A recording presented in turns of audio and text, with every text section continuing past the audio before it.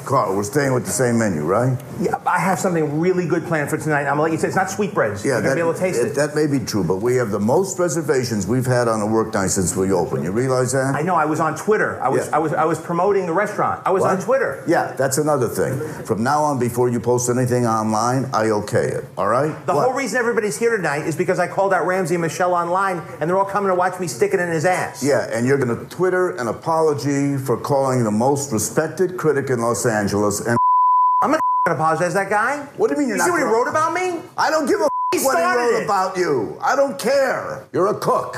You're a chef. This is what you've been cooking for years, and it works. And either you cook the menu that our customers have come to... You want me to cook the same food? The same exact... The same food that he ripped apart? The same guy who's coming tonight? The restaurant isn't filled with critics. It's filled with people that have been eating your food for the last 10 years. So now suddenly you're going to be an artist. Well, be an artist on your own time. Listen to me. No sweetbreads, no calves brains. I'm not cooking sweetbreads. Listen to me. The kitchen is my domain. That was our deal. I don't give a what the deal was. The deal is now changed. Either you stay or you go. It's up to you. End of discussion.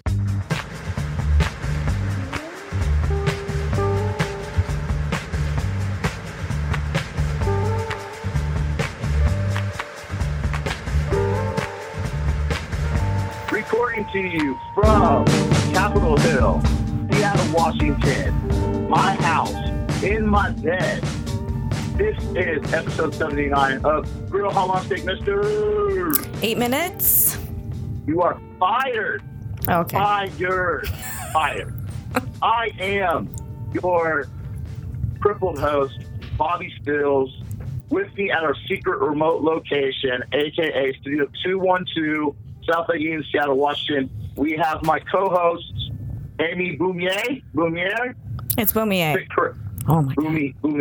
Boumier. That's right. You can Johnny do it. Tsunami out, Chef Amy in. That's right, folks. I am recording to you from a remote location.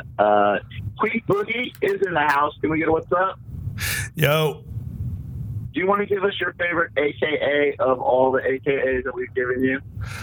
I gotta say, I love it when Mr. Loudon Brown calls me Keith a Boogie. Like he's got the Japanese accent. He puts Keith a Boogie. Keith a Boogie. I like risotto ball. I can live with that one as well. All right. So today on the episode, we are going to be talking about a couple different things. Robotics. We're going to talk about the pains of opening up a restaurant. Amy's going to read you a special letter that she has from a dear, dear, dear friend of the show, someone that's involved heavily. But first, let's give a couple updates. Amy, you want to go first? You want me to go first? You can go first. Okay. Well, not a lot's been going on with me. It was my birthday last week, and I was supposed to go to dinner at June Baby for the first time. I was not able to make it to June Baby because I was at a small fundraiser for a mayoral candidate. Her name is Jenny Durkin. It was really good, privately catered by an old Russian lady, I believe. I cannot remember her name, but she made some delicious, delicious food. My apologies to Johnny. Went to a show, came home, and decided I was going to pretend like I was a 9-year-old and play on the monkey bars. Tried to climb the side of my building, and I fell, and I broke my ankle. Oh, but you can't leave out the best part. The one where your neighbor thought you were a junkie trying to break in and was throwing buckets of water on you. So, no, update on that. She saw on TV that she thought I knocked myself out, right? I was just laying there, like, kind of in shock, contemplating, like, what I was going to do, like, how I was going to handle this. And she thought that I was passed out, and so she had saw on TV you're supposed to throw water on somebody. So how many stories did you fall? How high were you climbing? You have to tell. Two and a half stories. Now, I've made this climb before about 20 to 30 times. I've locked myself out of my apartment before or lost my keys. And I've climbed up and my patio door's been locked and I've had to climb back down. So I've never had any problems before. I wasn't that intoxicated. It was my birthday. But I just slipped. I mean, I just lost my grip. I was like had my hands under pulling myself up, and I went to switch when I had my foot up there. One foot was still hanging down, and I went to take my hands from under to over the bar, and I just fell backwards, and I was too confident, and I broke my ankle. So this is not my first broken bone, but first broken leg, and it's it is what it is. Lots of good meds, and a lot of television. So, but good news is I am going fishing this weekend in the great state of Montana. Well, fantastic. I'm glad that you can still manage that with your broken leg. Yeah, the doctors are all for it. So, yeah, it's going to be fun. It's going to be fun. I'm pretty excited about it. Kind of scared, but very, very happy. Very, very happy, you know. I don't let a fall and a break really get me down. But that is my update. Still not working. Restaurants still aren't open. We'll get into that a little bit later. How about you, Amy? What's going on? So I have been working on opening a restaurant for a year and a half, and we should be open in about 2.5 weeks. So I've been very, very busy. AKA, it was 2.5 weeks. AKA, you're going to be about a bunch. Anyway, I went to Portland on Monday. I ate a ton of pastries from Pearl Bakery, like I always do. I had dinner at Imperial, which I always do. And then I got stranded on a bus, and it took me like 6 hours to get home. And what was the purpose of this trip to Portland? To hang out with my friend. He just opened a place. It's called North End Saloon. It's in North End Saloon, old Chinatown. It's kind of a sketchy area. Pearl District? Yes. Yeah. Well, old Chinatown, you know. So I was there hanging out. I did, some cooking with him, and it was pretty boring, to be honest. Not too exciting. Not too exciting. No. Any new restaurants here in Seattle that you have eaten at that you want to inform our listeners about that you have liked or disliked? No, I have not. I don't think I've been anywhere recently. Not since I was here last. Right? Yeah. I don't know. I have to look at my own Instagram to find out. Now, Amy got on me last night through text messages, and she seems to think that when I had the gentleman from Umami Jobs on, Sean and Cian, that I kept calling Cian Sean. I don't believe that's true. But if that is true, I would like to personally apologize to Cian. So is his last name correct? Yes. So, S-O. Oh, yep. That's right. So, apologies to Cian So if I mispronounced your name, but you spell it like Sean. So it was kind of that. But I was calling them Cian, and I like those guys. They're doing a good job. I follow their videos. If you guys get a chance, go check out. It's umamijobs.com. You want to spell it there for him, Miss Boumier? Are you asking me because I'm Asian and it's umami? No, it's because you're a friend with them. You're my co-host. You're my co-host. Oh, I thought Keith was your co-host. No, Keith is the producer. You are. Oh, okay. I'm just jumping in occasionally just to break his balls. Amy, would Yes. you like to spell that website for them? It's umamijobs.com. Umami That's right. Jobs. Check those guys out if you're in the market. It's crazy. I've gotten literally just today 3 text messages from 3 different executive chefs, all needing dishwashers, prep guys, and line cooks. So it's a major problem got going on. It is a problem. So if you are a dishwasher and you want to be my dishwasher, please get a hold of me through this show. Thank you. All right. So we're going to move into something kind of cool. Amy hates it, but I like it. I'm not sure how I feel about this, but I think it's really, really cool. So our buddy Dennis Johnson down in Atlanta posted a video from a company called Mole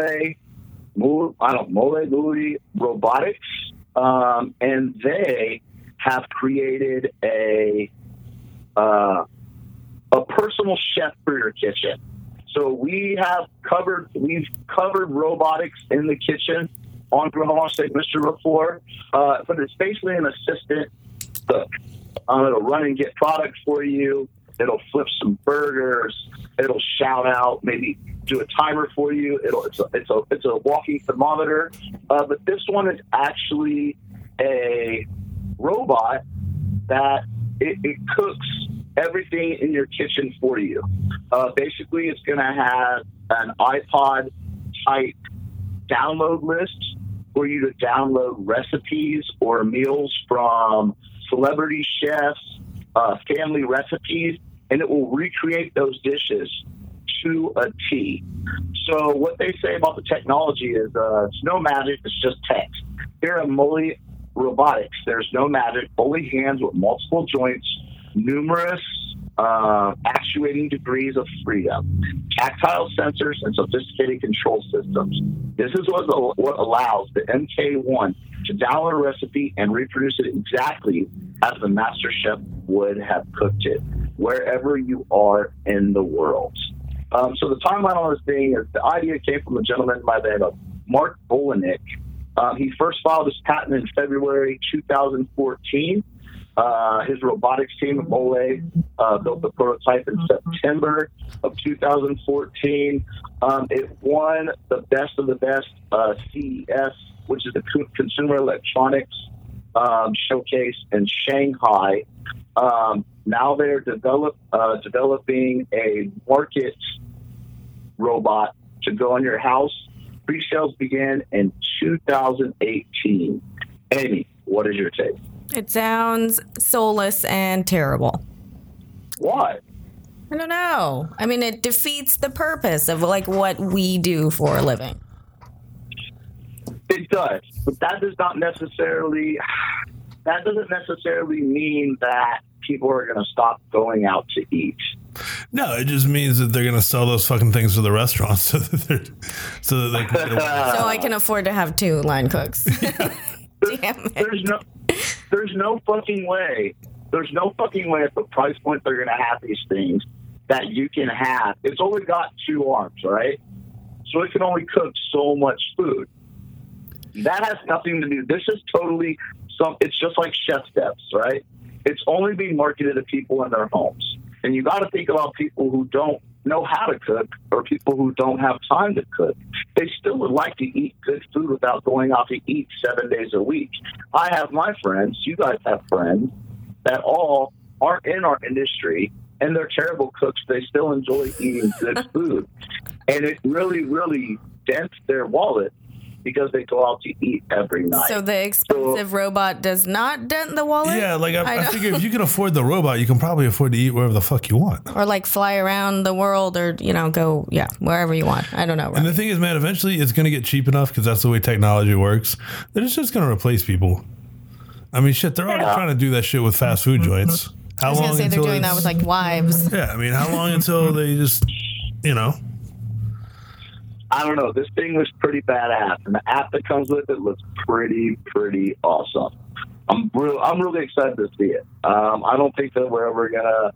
I'll probably never get a chance to get my hands on one, but I guarantee I'll probably eat somewhere in the future that will have one of these in their kitchen, just like they're gonna have that robot, that burger flipping robot is gonna replace. I mean, already I went to the Seattle Center McDonald's a couple weeks ago on my way home. Yeah, well, I went there to pick up some nuggets on the way home. That's about the only thing that I eat. Excuse me. Yeah, only the nuggets, okay? So I went there to pick up some food on my way home, and they literally would not let me order anything from the people at the registers. I had to use one of the kiosks and pay through the kiosks. Now, I made a mistake when I was ordering, and I looked at my receipt and I said, "Oh, this is incorrect." So I literally had to go and talk to somebody at the register. Did you have to talk to the manager?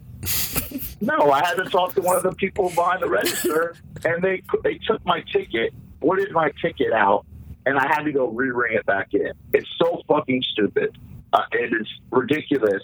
They're trying so hard to phase out people in the customer service industry.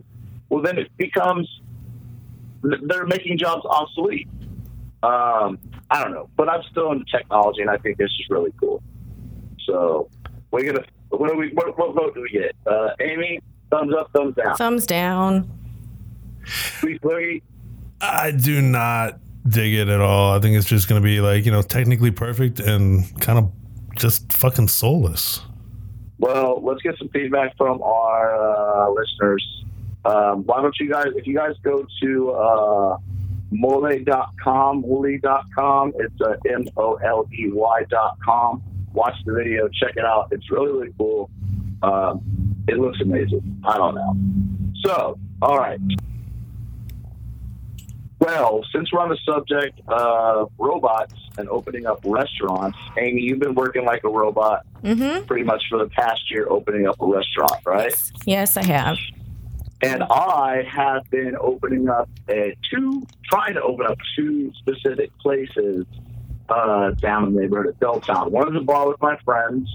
The other one is a bar/restaurant with my buddies, Joey Nix and Jeff Rogers. And Jeff and Joey have been working on their place for over a year. And we've been working on Mr. Darcy's for about 3 months, maybe.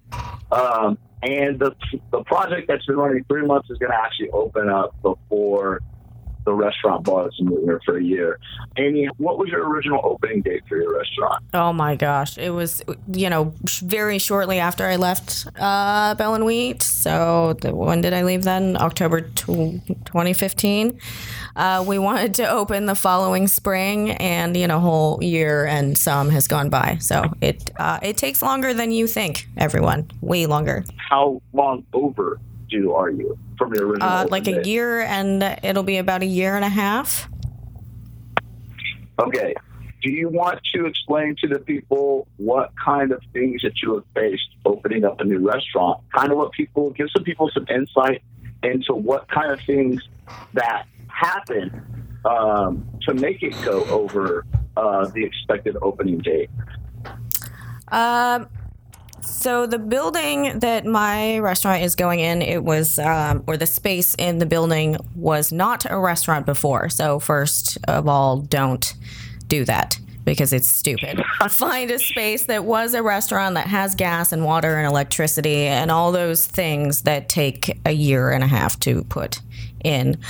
We did not have plumbing. We had to, not me, but. So what was it permitted at? What was it permitted as originally? It was a residence. It was a squat. 100 years ago, it was a pharmacy. That's the only picture I've really ever seen of it as something. So the family that owns it had a family member that was living in there for 20 years.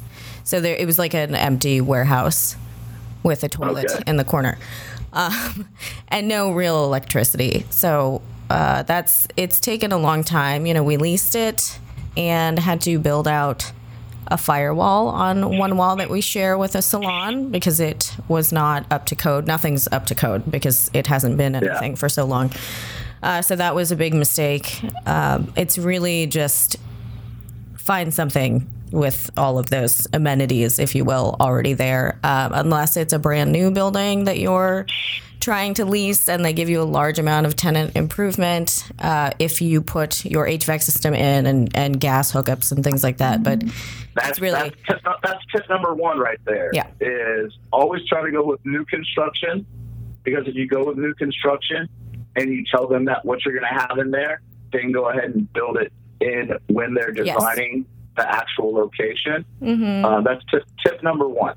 Conversion, dealing with paperwork and permit to get something converted is always a pain in the ass. It costs you a lot of money and it takes a lot of time. It does, and you rely a lot on the city. You have to go to the city and keep showing them what you're doing, which is, not that anyone's trying to hide anything, but, you have to show them that you want to put a light switch in, and then you have to pay someone to, do a drawing of the fucking light switch.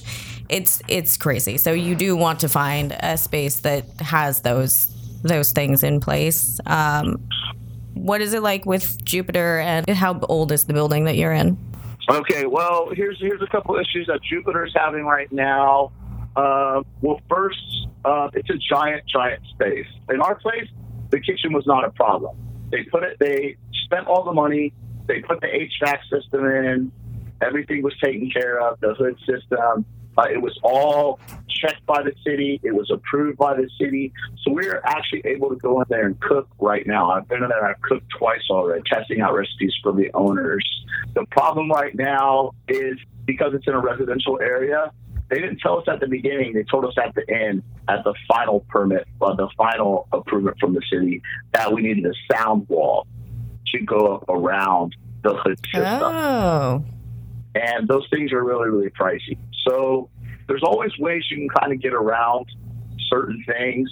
That's one thing that you cannot get around. And I'm pretty sure so they finally had to cave in. And right now they're currently working on building the HVAC system. Now, the problem with Mr. Darcy's, which is in between Bell and Blanchard on 2nd Avenue in Belltown in Seattle, Washington, is so there's two kind of licenses you can get for a place. One is a restaurant/bar license that you can get, and the other one is a nightclub/bar license. One, you have to serve food in, right? It's a cheaper permit. The regulations on it are a little bit stiffer. There's a noise ordinance after 10 o'clock, yada, yada, yada.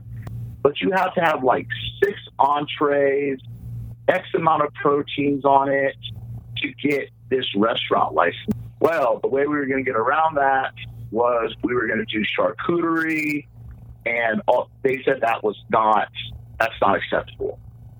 Serving sizes had to be a certain size. So what they decided to do, which they've done with some of their other businesses, my friends have done, is they went ahead and they applied for the nightclub license. And then the city goes, if you're going to be a nightclub, you have to have some form of entertainment. What kind of entertainment are you going to have? And they're like, I don't know, we'll have bands or whatever. We'll do DJs or whatever. They go, well, you got to have a stage. Now, let me tell you guys something. This is going to be a wine/cocktail lounge with some charcuterie, some meats, some cheeses, some pickled veg.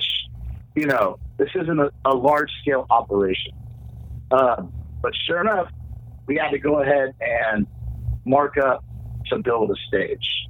But my friends have opened up about 5 businesses, so they've worked with the city long enough that they know how to get around working with the city and how to appease them, because you don't want the city on your bad side, or they will find ways they'll make you get permits out the ass, and they'll find ways to where you're bankrupt before you even open up your doors.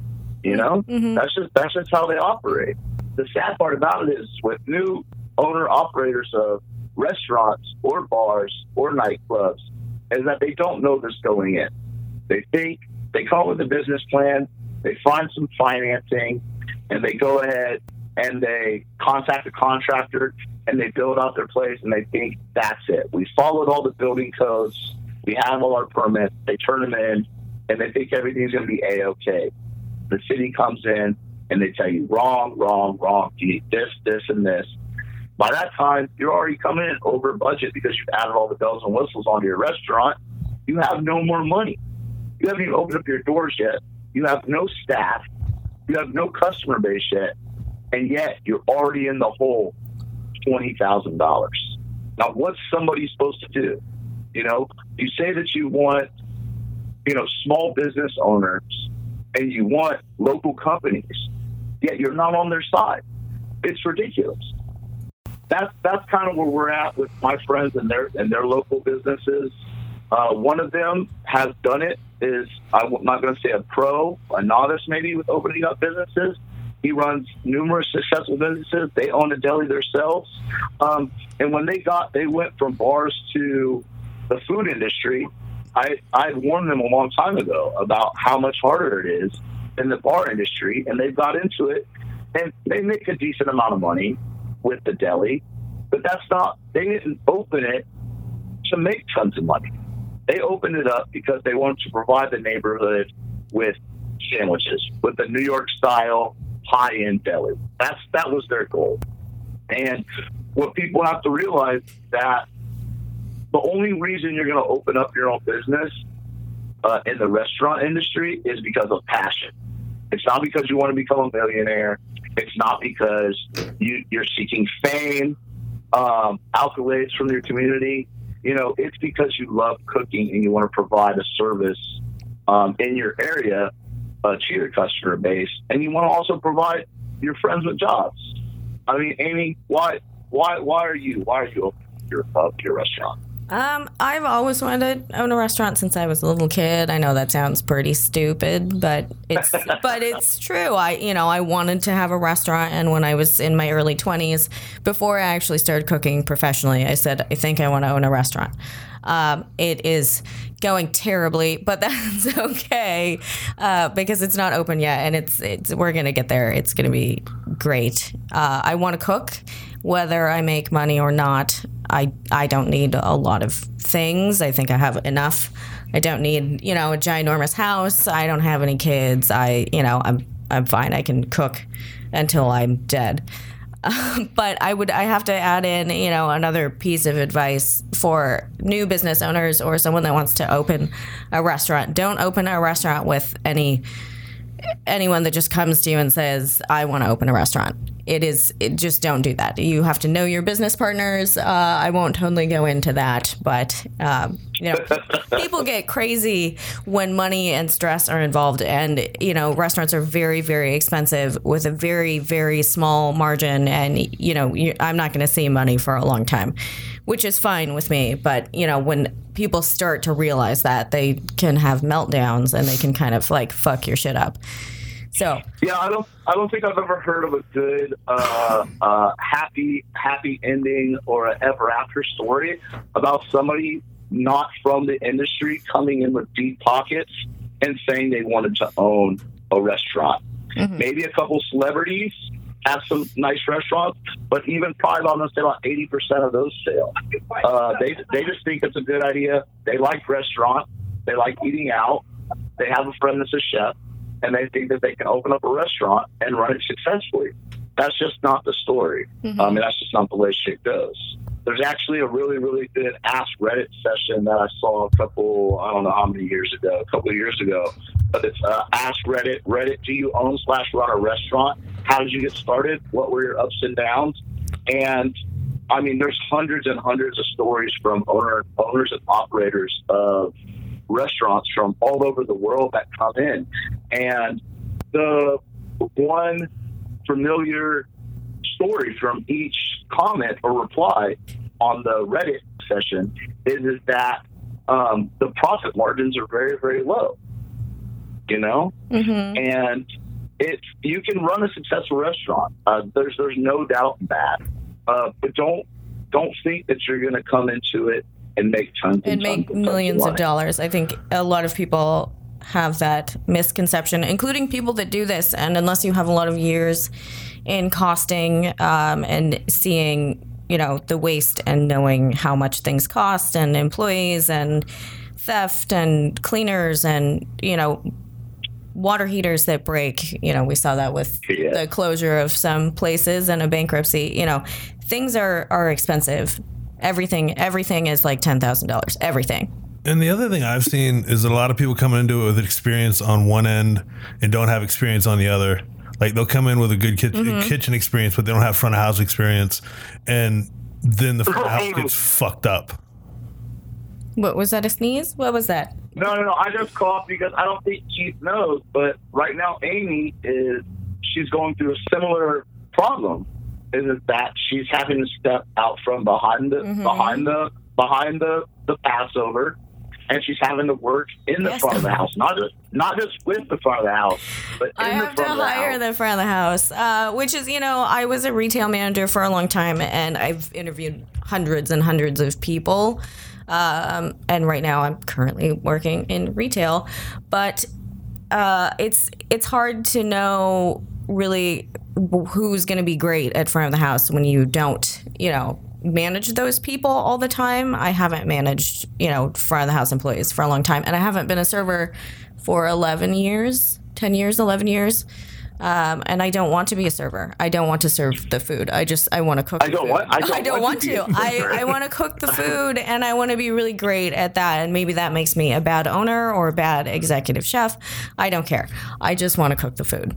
Yeah, but see, the thing about it is, aren't you going to have to set up some of the operations in the front? Aren't you going to have to set up some of the training? When you're running out of money or you're behind schedule and you don't have the right person to do that job, ultimately you're going to have to step up to the plate and you're going to have to, bite the bullet and fuck with these people in the front of the house. And many of us know it. People in the back of the house don't like fucking with people in the front of the house. And the people in the front of the house don't like us either because we cuss at them. I think everyone's used to that from me. Like, my parents, the front of the house, the back of the house. But it's been a challenge. I've found some really great people to start off in the front of the house.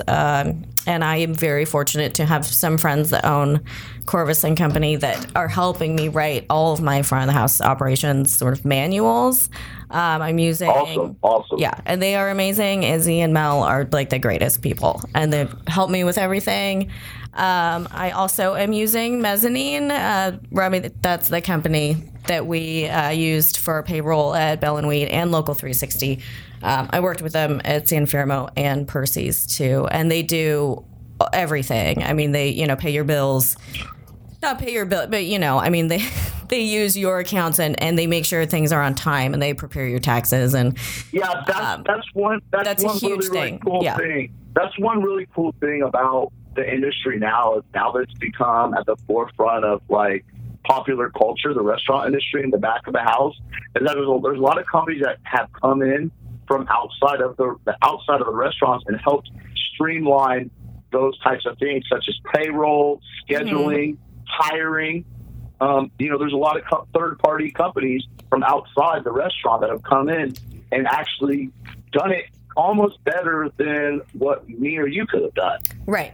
So that's why I'm trying to use they hire people from within the industry, and we've talked about it personally and on the show about people leaving the restaurant industry and going to work for some of these startups or some of these companies. They're actually hiring people from within the companies, and they're helping small business owners.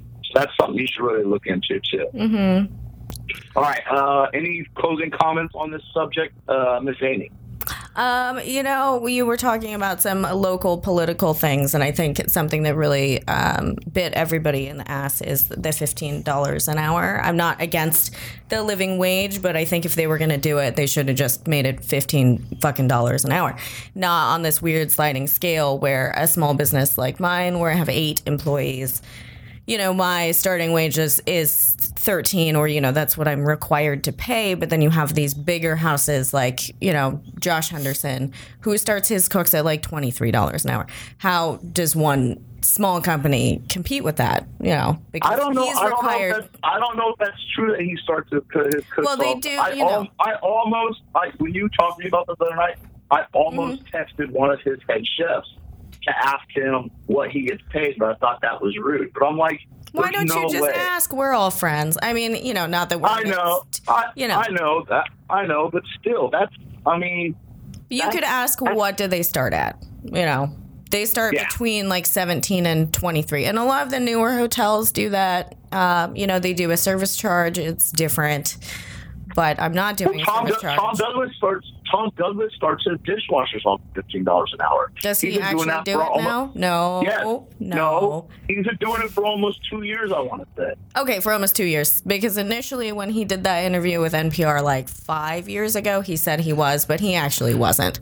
And then he went back on NPR and reneged his statement. And that really pissed me off because then it makes me look like a jerk because I can't afford to pay at the time where I was, 7 dishwashers, $15 an hour, because it just doesn't work that way. There's no dishwashers to hire anyway, so it doesn't matter. The other part of it is that the restaurants are going to have to start paying more because the fucking 7-Eleven down the street from Cantonetta was starting at $15. Yeah. And I would work at that 7-Eleven. For $15 an hour, I was like, wait, I might get shot, but I'm not going to get cut. I'm not going to get burned. I'm not going to be sore, stiff, and broken at the end of the night. Right. And I'll probably get home in time for dinner with whoever I want to have dinner with. This is true. I don't know how you feel about the wage. I know we've talked about this. I know on the show, and we've talked about service charge, but it just seems, I don't think it's going to get fixed. Was it 2027 and everyone's going to be making $15 an hour? How is that livable in 10 years? That's not livable, and especially with the robots coming, we're all going to be out of. Then stop supporting the robots. Like 15 isn't even livable now in this. No, city. it's not. And by the time it hits 15 for small businesses, is not going to be anywhere near. It's going to be like living in a box livable. We'll all have to live in the restaurant anyway.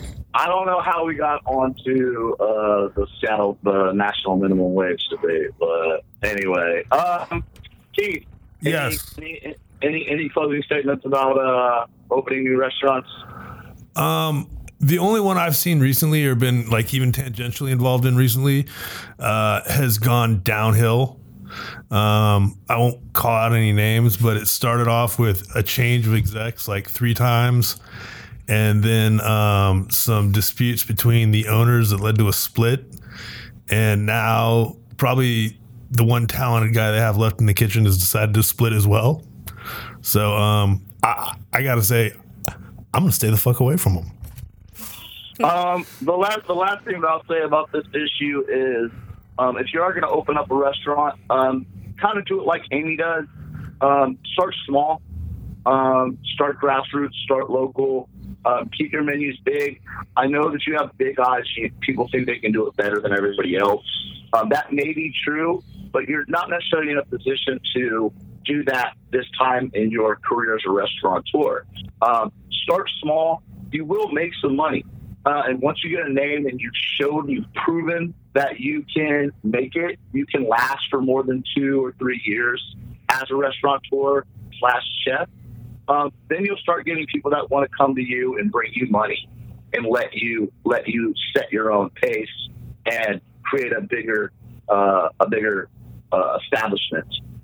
Those are people that I've seen in the city of Seattle, also within some of the larger cities around the United States. Are people that started off small, busted their ass, proven themselves, and then they get people that spend or willing to spend the money so you can open up your dream restaurant. Your original restaurant is not going to be your dream restaurant.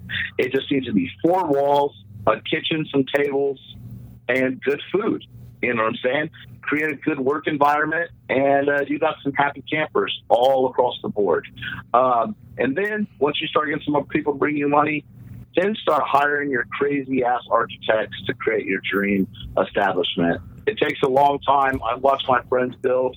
It took them about 10 years. I'm going to say 6 to 8 years before they could really start doing what they wanted to do with their money. But you're going to have to own multiple establishments to actually become wealthy or rich in this industry, I guess.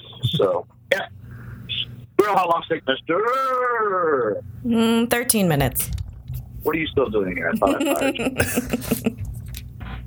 So Keith and I and Bobby and Johnny are all part of this Facebook group. It's called Line Cooks, Chefs Old and New. And when Keith decided that he was no longer going to work in the kitchen, he posted a long, crazy letter for all of us to read. I don't know. I'm trying to see how many members are on here. It's probably thousands. A couple thousand.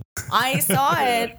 I think I got off work and I saw it and I was like, oh, I know that guy. And so I read it and I said that I would like to come on and read parts of it so we could discuss, his feelings. He put them all out there.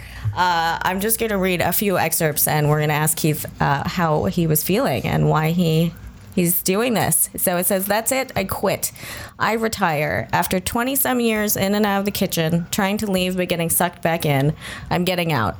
I've got a condo I'm putting on Airbnb. So if you need an Airbnb in Seattle, holla. Hit Keith up. Okay, and a media startup, which is that's beginning to make money. No more skeevy owners, no more late checks, no more C-school grads who bitch about being put in dish because the regular guys in jail or got deported. No more wondering what it's like to have weekends to myself. No more fuckstick front of the house seating parties of 10, 5 minutes before close. No more smelling like pork, garlic, onions every day. So first of all, I have to say I don't think it's a problem to smell like those things every day, but that's I don't think it's necessarily a problem all the time, but every once in a while you get home and you're like, oh my God, everything smells like my station. Okay, this is true. True that. The first station I worked on, I had to fire like 1 million pounds of truffle fries every second of the shift, like every second. And the first day I worked that station, I went home on the bus and realized that I had truffle fries down my shirt and in my bra, and it was disgusting. Anyway, so why did you decide to leave the kitchen? Because, and this kind of goes back to the avoiding openings things. One of the things I realized is that I love working in kitchens on the line. Like, I don't want to have shit to do with ordering. I don't want to have shit to do with costing. I don't have shit to do with hiring. I like to be in the middle of a crush, trying not to let everything fall apart. Like, that's, it's like it's, you know. It's the rush. It's the adrenaline. That's the part I love about it. And the problem with that is that there will never be a point where that particular love of mine is going to make me enough money and make me like secure enough financially to live up to the responsibilities that I have now. Okay, that makes sense, I guess. I got kids. They're fucking expensive. Okay, I don't have that. I have dogs. So you have 2? Is that how many you have? 2 whole children. And both of them are still alive. They're healthy. Okay. 2 whole children opposed to half? What do you think about I don't know. Well, you know, chicken or half chicken? A whole chicken. Anyway, I don't. Do they get to see you more now? Yeah. Yeah. Like, you know, I'm hang out, like do I'm dad home for stuff? dinner occasionally. That's weird. It's Isn't like it being weird? home for dinner. Yeah, it's fucking strange. I've been doing that for a year. It's very strange. Yeah, it's light outside and you're talking to people. Like, I get to read to them at night every once in a while now, which was not happening before because I was like, oh, hey, can daddy talk? No, daddy's in the middle of like 5 tickets. I got to go. Click. Oh. We'll read the next part of Keith's infamous letter. It says, I'm going to miss it all terribly. The friendships, the crush, the crash at the end. But there's no real money in this game, and unless you want to be an owner, no end game. I'm getting old, and I have expensive tastes and expensive habits and expensive hobbies and kids. I should get to know mine. And I'd like to get to the gym. As it turns out, pasta and risotto 6 days a week will make you a chubby monkey. Who knew? I think we're all kind of fine being chubby. I don't know.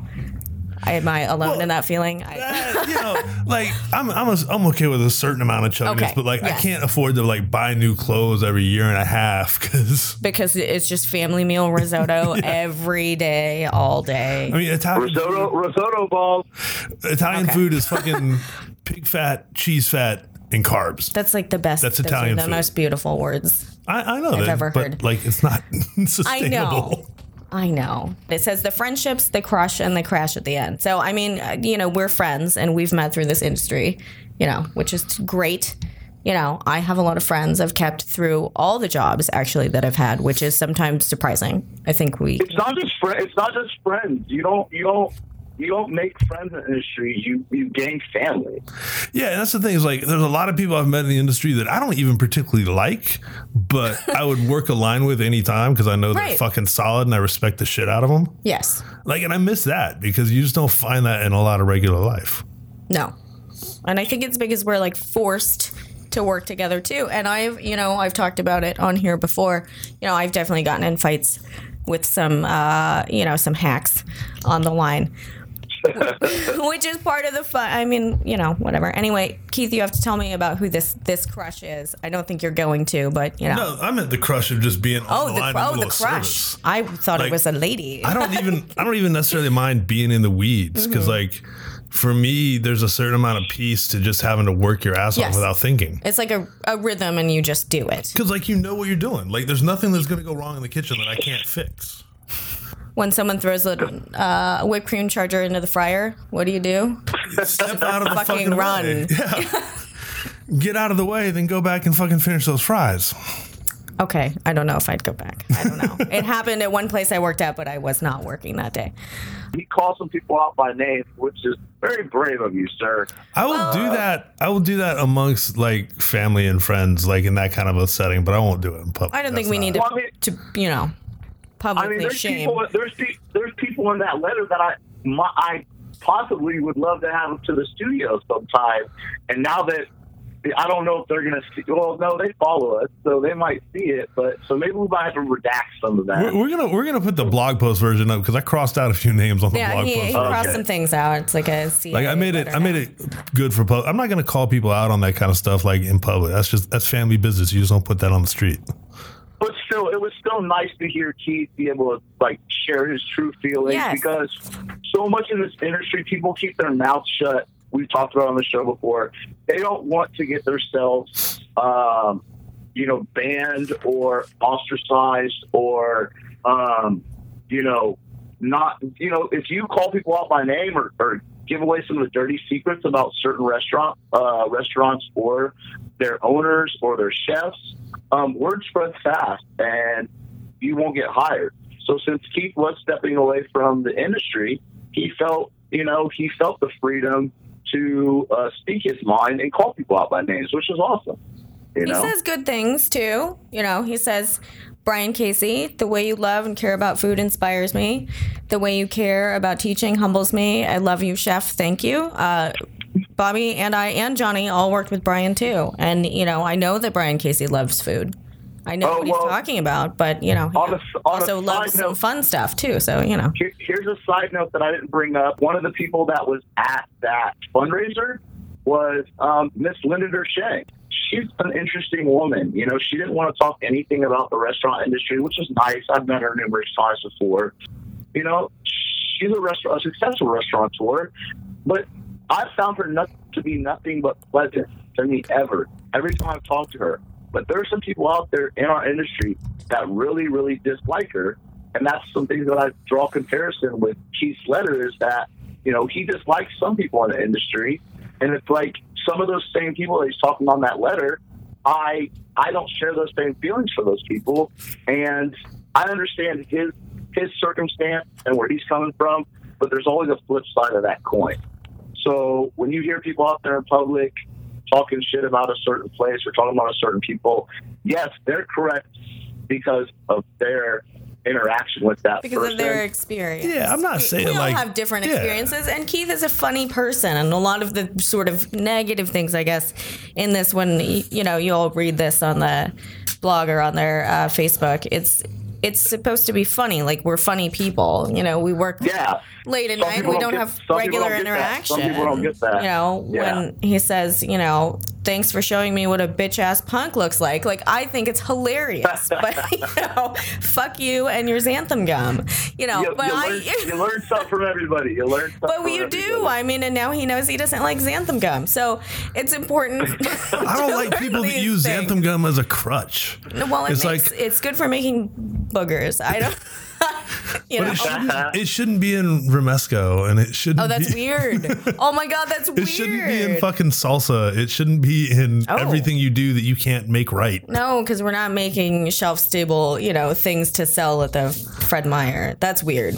I didn't know that. Awesome. Anyway, but it's funny. It's good stuff. All right. Well, with that, we say thank you, Keith, for your letter. I enjoyed the letter very, very much. I did too. It's a great one. I read it several times. Yeah, all positive. I've shared it with some of my friends. All positive feedback, right? Any negative? Any haters out there? There are a couple of haters. There are people like, well, if I just don't see your passion, you just wasted 20 years of your life. And I'm like, dog, fuck you. All right, so we're going to move on to ingredient of the week.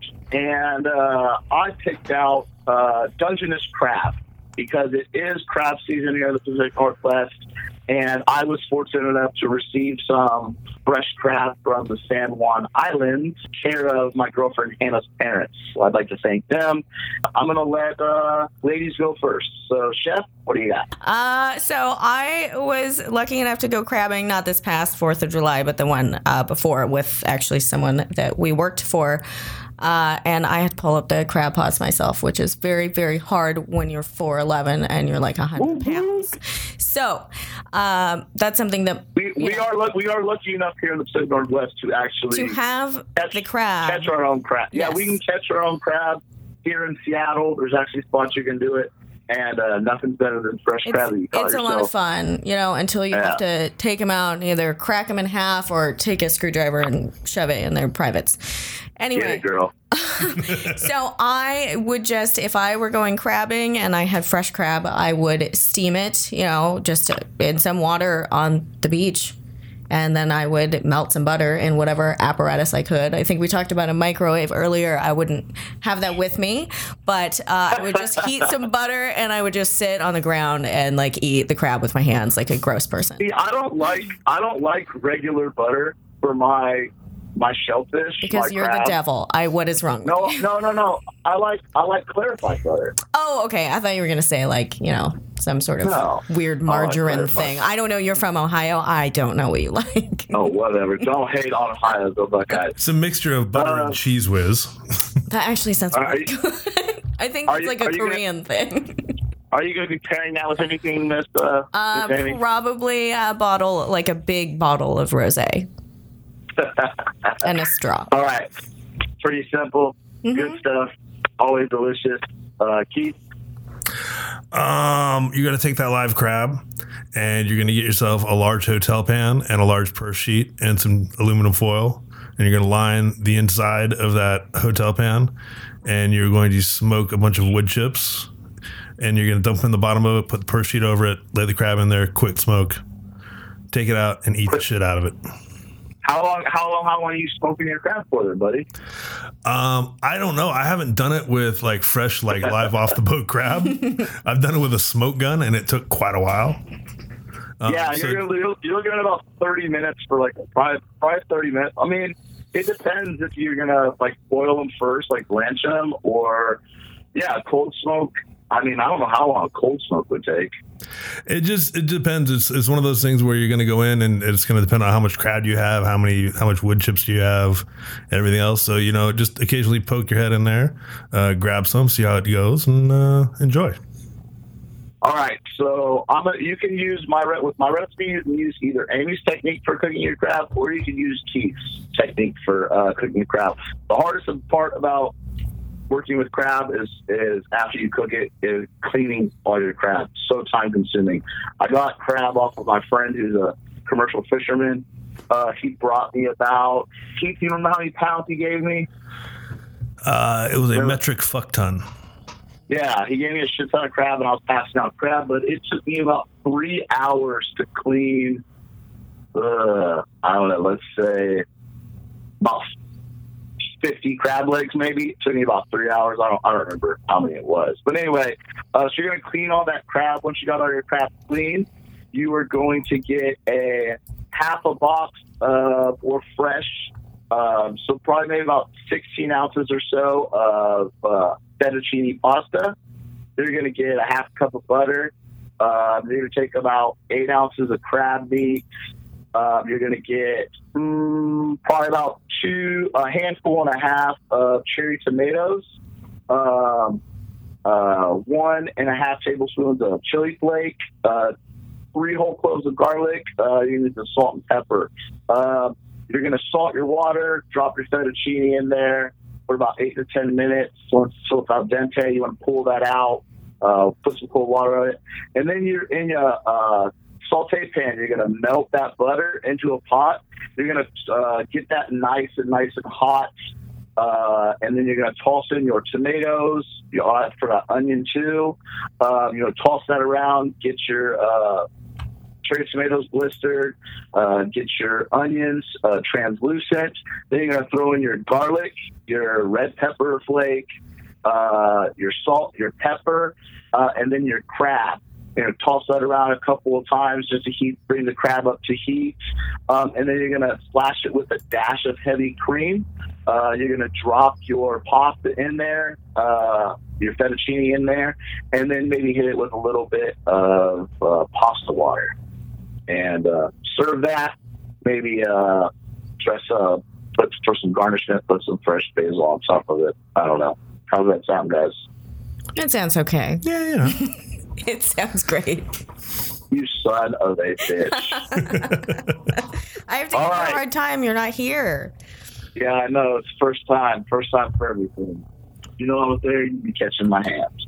All right, that's going to bring us to the end of episode 79 of Grill How Long Steak Mister. I would love to thank Amy in person, but I cannot, so I'm high-fiving you through the phone line. I'd like to thank Keith for being in studio and also joining in on this episode. It's nice to have you on the air, sir.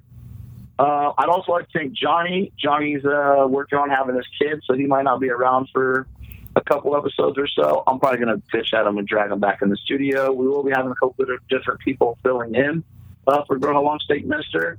I'd like to thank all of our listeners for their continued support. I'd like to urge everybody to go visit us on Facebook. It's going to be Grill How Long Steak Mister. Our Instagram is actually popping off. It is also Grill How Long Steak Mister.